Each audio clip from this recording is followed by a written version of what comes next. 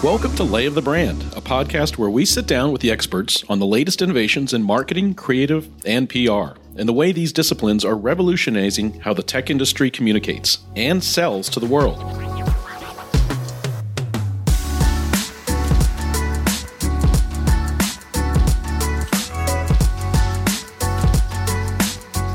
I'm your host, Jake Lynn. This time on Lay of the Brand, we're excited to have our first ever CMO Roundtable to discuss one problem just about every marketing leader faces: doing more with less. Buyer journeys are becoming more complex. Channels, both online and offline, are exploding, and investing in MarTech is a must. On top of all that, great marketing talent isn't getting any less expensive. Whether you're a billion-dollar public company or a startup on a shoestring budget, you face difficult choices every day about where to spend your limited marketing dollars. To give us some guidance on making the most informed decisions, I'd like to introduce our two esteemed guests who have been on the marketing front lines and bring a variety of perspectives to the table. First off, we have Matt Howard, who brings over 20 years of experience developing high-growth software companies and currently leads corporate marketing as the Senior Vice President and Chief Marketing Officer at Sonatype. Welcome, Matt. Thanks. Next, I'd like to introduce Stephen McCarney, who has more than 2 decades of experience in information security marketing, as well as growing and scaling startups in the tech industry.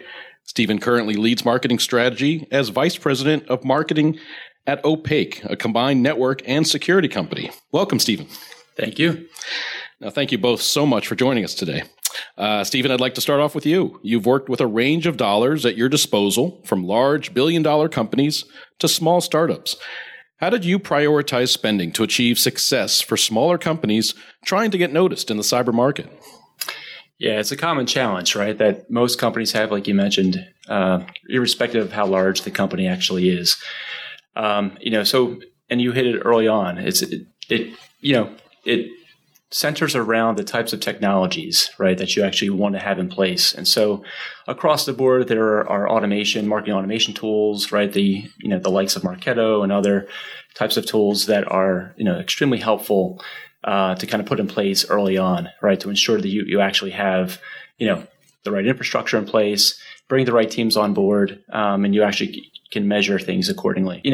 So in terms of budget dollars, I'm accustomed to working very, very lean, right? No matter how big the company actually is, right? Dollars wise, investing in people, right? That's really what makes or breaks, I think, any company, frankly. So in terms of approaches, there are lots of approaches, whether you're a small kind of lean startup company. And so Opaque is a good example, right? Where it was just a concept, right? And so in 2016, it was just an idea. So we had to establish the brand, right? And so it's just kind of being lean and mean on the dollars and putting the dollars where it makes the most sense to establish the identity, the messaging, the value propositioning, building out all the tools and infrastructure, putting the systems in place, and then layering in the people. And the same approach, whether it's a large company. If you're parachuting into an existing, large enterprise, you're really looking left and right and looking at evaluating your existing team, right? Reevaluating the assets, the people, the systems, and it all goes back to the core goals and objectives, right? Fueling pipeline, establishing the brand, accelerating the brand, and everything like that. So. Do you ever have to make really hard decisions on where to spend your money? Like, for example, sometimes having to say no to industry tentpole events like RSA. What were some of the tough decisions you've had to make? Absolutely. And events is a good example. Events can be one of those things that could be a vacuum that just sucks up all your money, right? And you have to be really strategic and laser focused at the end of the day. So, there's an offensive and a defensive approach in my experience. So some large industry events, like you mentioned, RSA. If you're a buyer on that show floor, I'm sure, Matt, you can, I'm sure you've seen this as well. You're probably all the messaging is very similar, extremely noisy. So how do you really stand out? So where I found more success is instead of the large typical industry events, it might be more or less the small intimate gatherings, right? Brokered by a third party trusted advisor, for example, whether it be a media outlet or some sort of trusted third party that really brings a small intimate gathering together so you can actually communicate and dive deeply into understanding those prospects, right, and communicating your message. So RSA on the defensive side real quickly is sometimes if you're not present there, you may not be perceived as part of the ecosystem, right? So there's a defensive, so it all goes back to what your goal and objective is, but you got to be really careful and smart with your money. Cybersecurity can be a pretty niche audience to market too. Matt, you also have a very unique audience to reach in terms of a more tech-oriented crowd and open source communities. How's that shaped your marketing strategies and budget decisions? So, I think from a marketing perspective and sales perspective, I like to look at sales and marketing expense as what common line item. And, I like to build relationships tightly with a chief financial officer and look at the business empirically and, factor in, core metrics like cost to acquire a customer and the lifetime value of the customer, sort of dollar net retention rate. So in a perfect world, if you're in a software business and you have, let's just say, really high gross margins and really healthy net margins, and you're able to get out there into a growing market and invest heavily in sales and marketing expense, you'd be amazed at how much you can invest to get aggressive into a growing market, provided that the acquisition of those recurring contract dollars have a lifetime value that's, let's just say, 3 times greater than the cost to acquire it. But if you're spending $100,000 in sales and marketing expense to acquire a customer, and that customer gives you a $100,000 contract and they're around for 3 years, that's a $300,000 contract value over 3 years and $100,000 marketing and sales expense. So it might sound like a lot of money, but on a P&L basis, it's actually a really good investment. So it does depend a lot on the where the company is and its sort of maturity, where it is with respect to its market opportunity, where it is with respect to its year-over-year growth. And when you sit back and you look at certain software businesses, it's astounding to see how much they actually do invest and burn cash on sales and marketing expense, a really healthy business, different from another business that might be sort of like, let's just say, a sub 10 or sub 20% grower. It's a lot harder to make those heavy investments. Fortunately for Sonatype, we've been a really high growth business for the last 4 years. And so I've had the opportunity to invest heavily into sort of a rising tide and have worked very closely with my sales counterpart and my chief financial officer to put those dollars to work. In a way that we're just very carefully calculating the metrics. And one of the big ones I always pay attention to is this concept of people to programs. So if I've got a marketing budget, I'm able to benchmark my allocation of those dollars on how much do I spend on compensating professionals, humans, versus how much am I putting to work in the context of a program or a demand gen. And I know what the bench is for a company our size that's growing about as fast as we are. And so we're able to just make decisions that aren't emotional. They're empirical and they're informed by data and benchmarks. And that just makes the conversation with respect to budgeting a lot easier. No drama, less emotion, just the facts. Right. And you guys had a very successful recent acquisition by Vista. Would you say that's going to, how would you say that's going to alter your marketing approach going forward? I think Vista has a reputation of being a world-class partner to, entrepreneurs and management teams who are growing healthy software companies and take them to the next scale. And Vista has a certain approach in doing that, which is very process oriented, very metrics driven, very data centric. And the way we've built our business, I think positioned us well for the conversations that we had with Vista because we see the world through a very similar lens. We're just excited to be able to continue the growth journey that we're on with a partner of Vista's scale. Puts us into a position to not only continue to invest aggressively into the rising tide that we see out there, but gives us an opportunity to think, I think, more broadly with respect to inorganic growth and M&A. There's just a lot of scale that Vista brings to the table, and we're excited to partner with those guys and continue to grow the business. Yeah, that's great. And sticking with real life experiences, Stephen, you've helped to grow and scale some companies like Unisys, which is pretty much a household name in security and tech.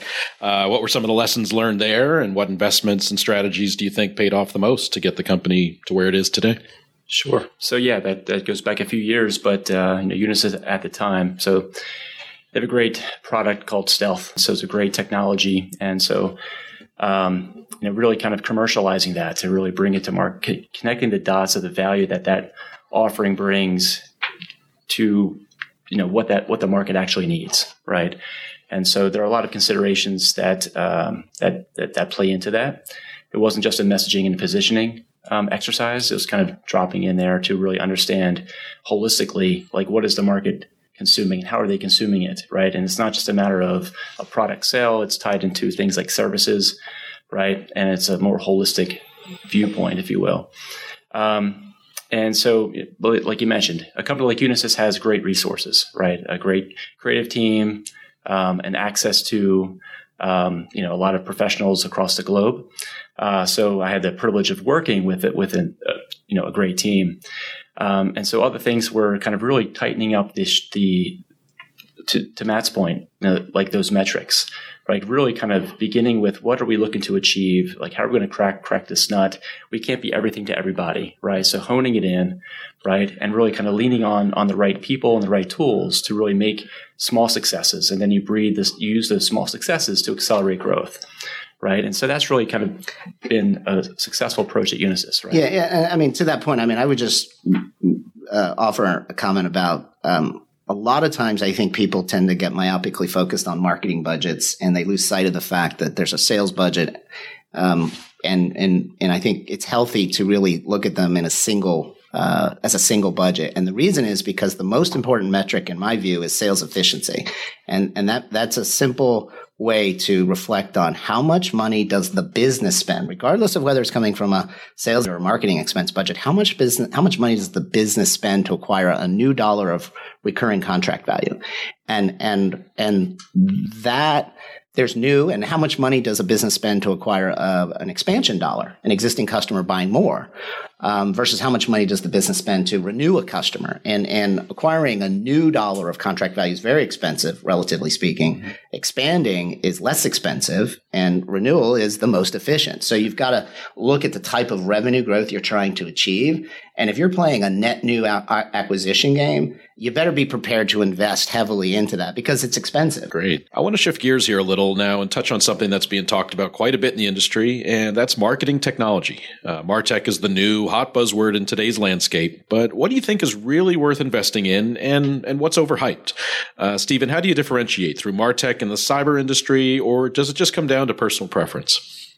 Yeah, and I think it really depends on what you're looking at. So for example, you have the marketing automation tools and the big guys, right? Like the Marketos, the HubSpots, and those types of tools are extremely powerful and helpful. You have other tools in, say, social media management and things like that. And so we use a small tool called Agorapulse as an example. But it really depends on how those tools are going to be integrating into your big picture, right? To kind of create that dashboard view, right? So you can actually metric everything. And so at Opaque, we kind of established, enterprise grade tools initially. We have Salesforce and Marketo. We use BrightTalk for webcast platform, and we're a channel sales model. So it's important for webcasts, for example. So it's tied into our website. So we have everything fully integrated. And so the types of tools, however, again, I think does depend on personal preference at the end of the day, how you like to schedule certain things out and what kind of interfaces you're accustomed to working with instead of having to learn a new interface. But in terms of the features and whatnot, there are a lot of great tools out there. So I think at some point you just have to kind of dial it into your personal preferences. Right? Got it. So there's no one perfect solution for all. Absolutely. Yeah. Well, I wish there was one silver bullet, but unfortunately it's a cobbling together still of kind of best of breed capabilities and features that really works for what you're looking to achieve. And certainly some trial and error involved as well. Yes. Right? And Matt, how much time, money, and energy do you need to invest when it comes to attribution? What MarTech investments have been most effective for your needs? So first thing I would say is I think there's too many tools out there. And I think if you talk to a typical CISO about the number of cyber vendors that are running at him or her, it's daunting. The number of vendors trying to get access to the CISO with respect to that budget is enormous. And the same is true for me as a chief marketing officer. The number of vendors in the MarTech game trying to get access to my budget is enormous. Right. I think there's too many tools. I think tools gone wild is a real problem. I speak for myself. I put a challenge out to my team. I want less than 20 tools in my MarTech stack. And I'm like, 20 is too many. And they're like, you're crazy. I'm like, we should start with 10. We should have 10 core tools in our stack. And they say, we can't do it. We just have too many functional requirements in the business that that require certain tool functions so we kind of settled on 20 as being an optimal number of tools that allows us to run our business effectively and scale. If we're not careful, we could have 40 or 50. And I know a lot of folks that do. And it's just like, I think it's something you got to constantly monitor and manage. And I personally believe that less is more from a tools perspective, where you're investing in making sure from a people and process perspective, you're getting value from the tools. And in our case, our stack is a HubSpot, integrated tightly to Salesforce. And then it's sort of wrapped with Demandbase, which is a account-based marketing and sort of sentiment analysis and ad platform. Ultimately, though, for us, we believe that the most important thing we can do with our tools is put information in the hands of our salespeople that allows them to make better decisions with respect to how they want to spend their time on their tier one accounts, on their prospecting activity and their investments. And this comes back to, if we're spending money from a sales expense perspective, we should be making those investments with as much information, empirical information as possible. So where does that data come from? In our case, we certainly possess first-party data that helps us make those decisions, meaning we have technographic information about certain customers because we have an open source project. But a lot of it's third-party data that we get from something like Demandbase, or we get it from HubSpot or Web Analytics or lots of other places. But grabbing all of that third-party data, mashing it together with first-party data, and creating signal-to-noise value for the salesperson. So when the salesperson comes in, sits down at their desk on Monday morning, they can look inside of Salesforce, which is the tool that they live in, and they can see the information at their disposal, which allows them to make better decisions with respect to how they spend their time, how they make their quota. So it sounds like just the fidelity, the integrity of third-party data is crucial. I mean, you really have I don't think yeah, sure. I mean, you always want to find a vendor that can provide you better data. And I think a lot of people talk about having better data. I'm not sure that I believe any of that. I think at the end of the day, you have to try something, see what works, and you have to be prepared for the fact that the data is not going to be perfect. It's not going to be perfect. But there's enough signal in the noise when you have the systems properly set up and integrated that, it does work and it does provide value, and the salespeople make better decisions and everybody's happy. Right. Well, as important as these technologies are, it sounds like it's the people that truly make the difference, right? So let's talk about marketing talent. As I'm sure you both have seen in your experience, great marketing talent can be hard to come by and hard to keep and quite expensive. Stephen, with your experience in startups, let's start with you. If you're just starting out, who do you need to hire? Exactly. So having lived this most recently, right? So we formed the company in 2016, and it was a concept at the time. So really beginning with the infrastructure, right? So establishing the brand and the presence. So, personally for me, it was kind of key to have a marketing operations person, right? That was, helping to establish that foundation, right? Assessing all the tools and things like that. And I agree with Matt that it's overwhelming looking at all the tools out there, right? So you got to be very deliberate and careful, and really evaluating what that value actually is. And in my case, at the same time too, is our Salesforce, and I also agree, it's a holistic approach. So there's a lot of enablement, right? So before we talk about go-to-market activities and events and things like that and messaging, like how's the Salesforce really going to ingest and understand that message to be able to, because they're advocates of the brand every day or every interaction. So, beyond marketing operations, what I had found as I was outsourcing things like design and whatnot, and I'm very careful with personnel decisions. Because that's a life-altering decision for anyone's career. So I want to make sure that we have an absolute need for that person on a full-time basis, possibly overflowing with need. My next kind of hire on was a content czar, essentially, right? Yeah. We need to kind of churn out the content. Once we have this established messaging, layering in with that is design, right? And so in-house, especially for a startup, we need that agility and flexibility, move on a dime. You couldn't afford to fit into someone else's pile. Okay, I'm working on 6 other clients right now, right? I can get to you back to you in about 3 days, right? No, I can be looking over the shoulder. We're working real time, right?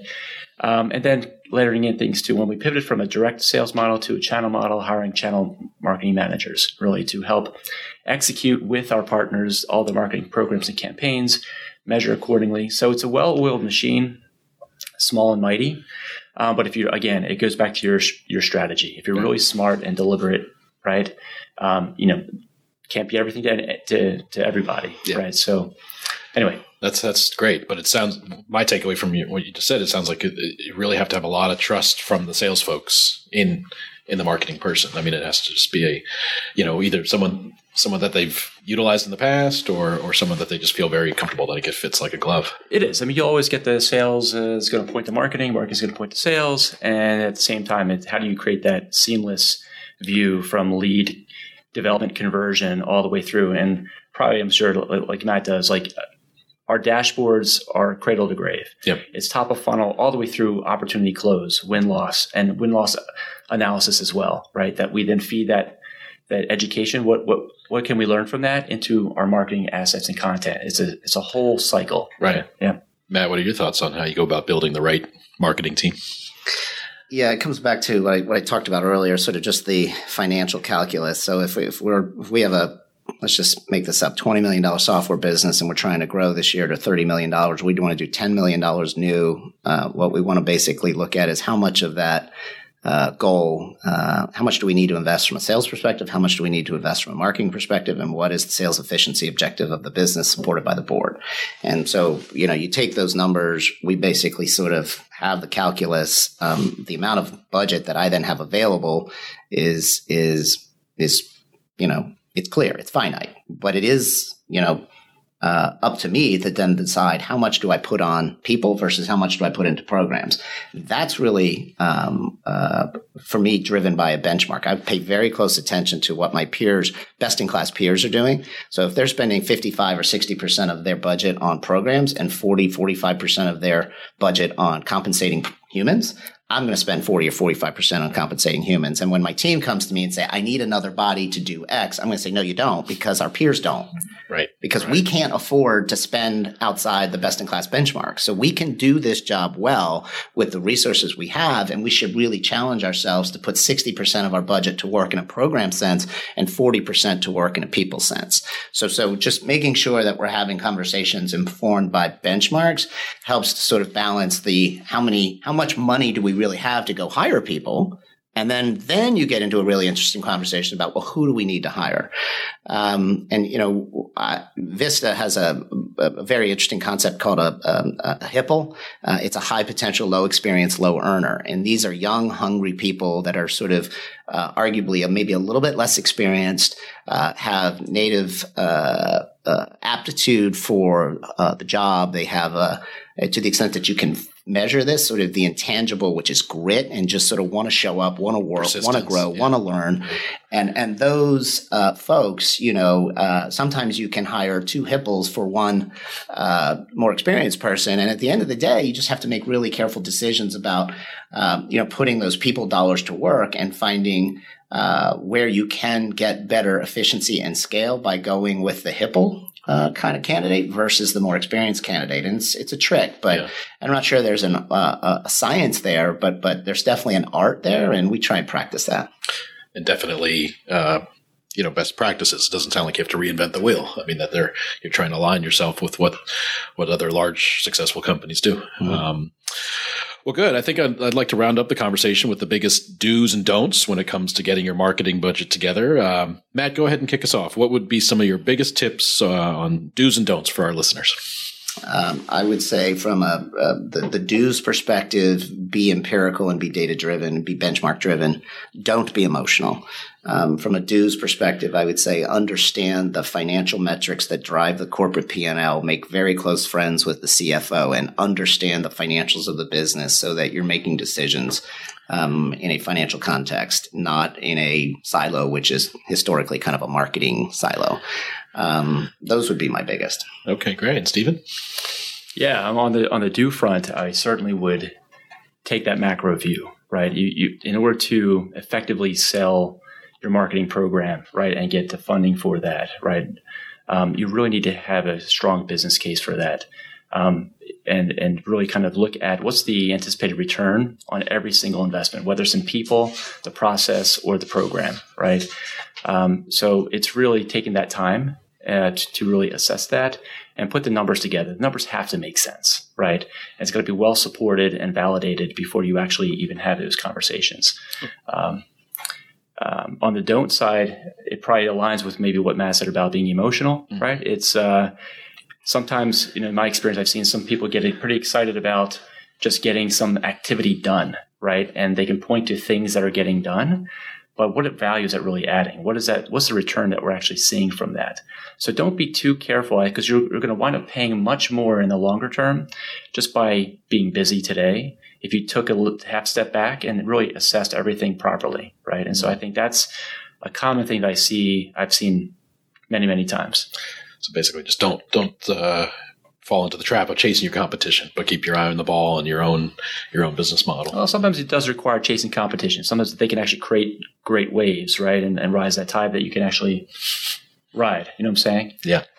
So there are pros and cons to both, but like you said, don't get distracted, I think is kind of a big recommendation there. Okay, great. Well, there you have it, folks. Lessons on doing more with less from the experts who have been there on the marketing front lines. Once again, I'd like to extend a huge thank you to our guests for today's CMO Roundtable. Thank you for taking the time to share your insights with us, Stephen and Matt. Yeah, thanks for having us. Thank you. Sure.